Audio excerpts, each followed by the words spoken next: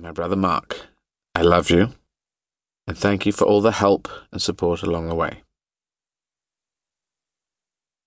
How easily men could make things much better than they are if they only all tried together. That was Winston Churchill, written in 1909, in a letter to his wife. And when he said men, he obviously means men and women, but he's a man of his generation. So it's everyone. How easily people could make things much better than they are if they only all tried together. Some of us don't. Some of us are bastards. Introduction. I always thought I'd write a book about my life towards the end of my life, like General Ulysses S. Grant did or Charlie Chaplin did. But I have noticed that a number of people, maybe lots of people, have done autobiographies in the middle of their lives, or even several autobiographies over different slices of their lives. I came to the conclusion that I didn't really know what the rules are for this. I think I'm a really boring person. I think I am naturally boring. Probably most of us are. Interesting people, too, probably decided at some point in life that they were boring and wanted to be more interesting.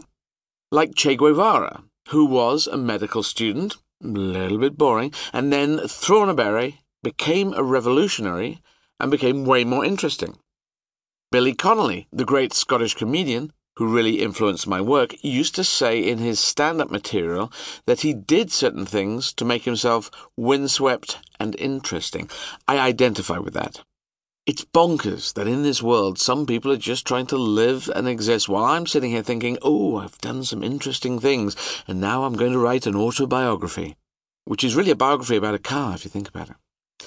But that is the situation I find myself in. I've done a certain number of things in my life and have now reached an age and a state of mind where I've come to reflect on those things.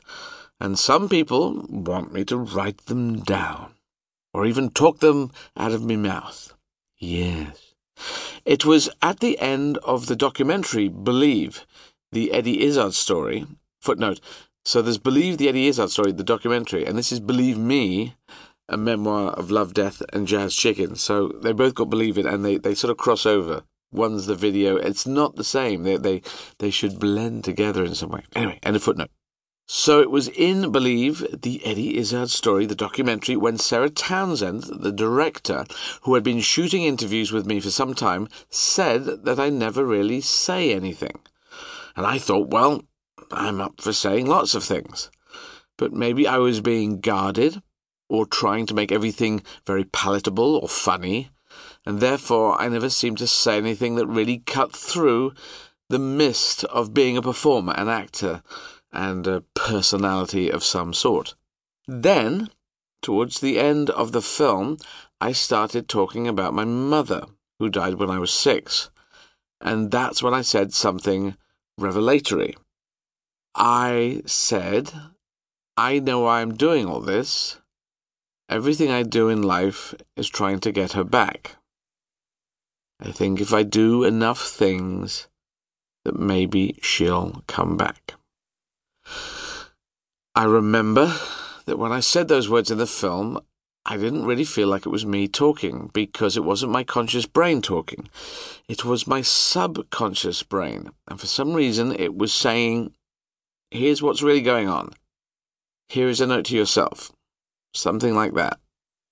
Footnote here. It really was an odd moment, because I remember it as getting a flash of, oh, I understand. But when I think back on the moment, I still don't quite understand. It's really odd. It's like the subconscious brain said, here's the information. And now, because I'm back in the conscious world, and ever since I said it, I look back and I go, wow, is that what's going on? And it probably is what's going on, but it's a curious thing. Anyway, end of footnote. So, I think it is true. I think that trying to bring my mother back is at the base of everything I'm doing and everything I've ever done.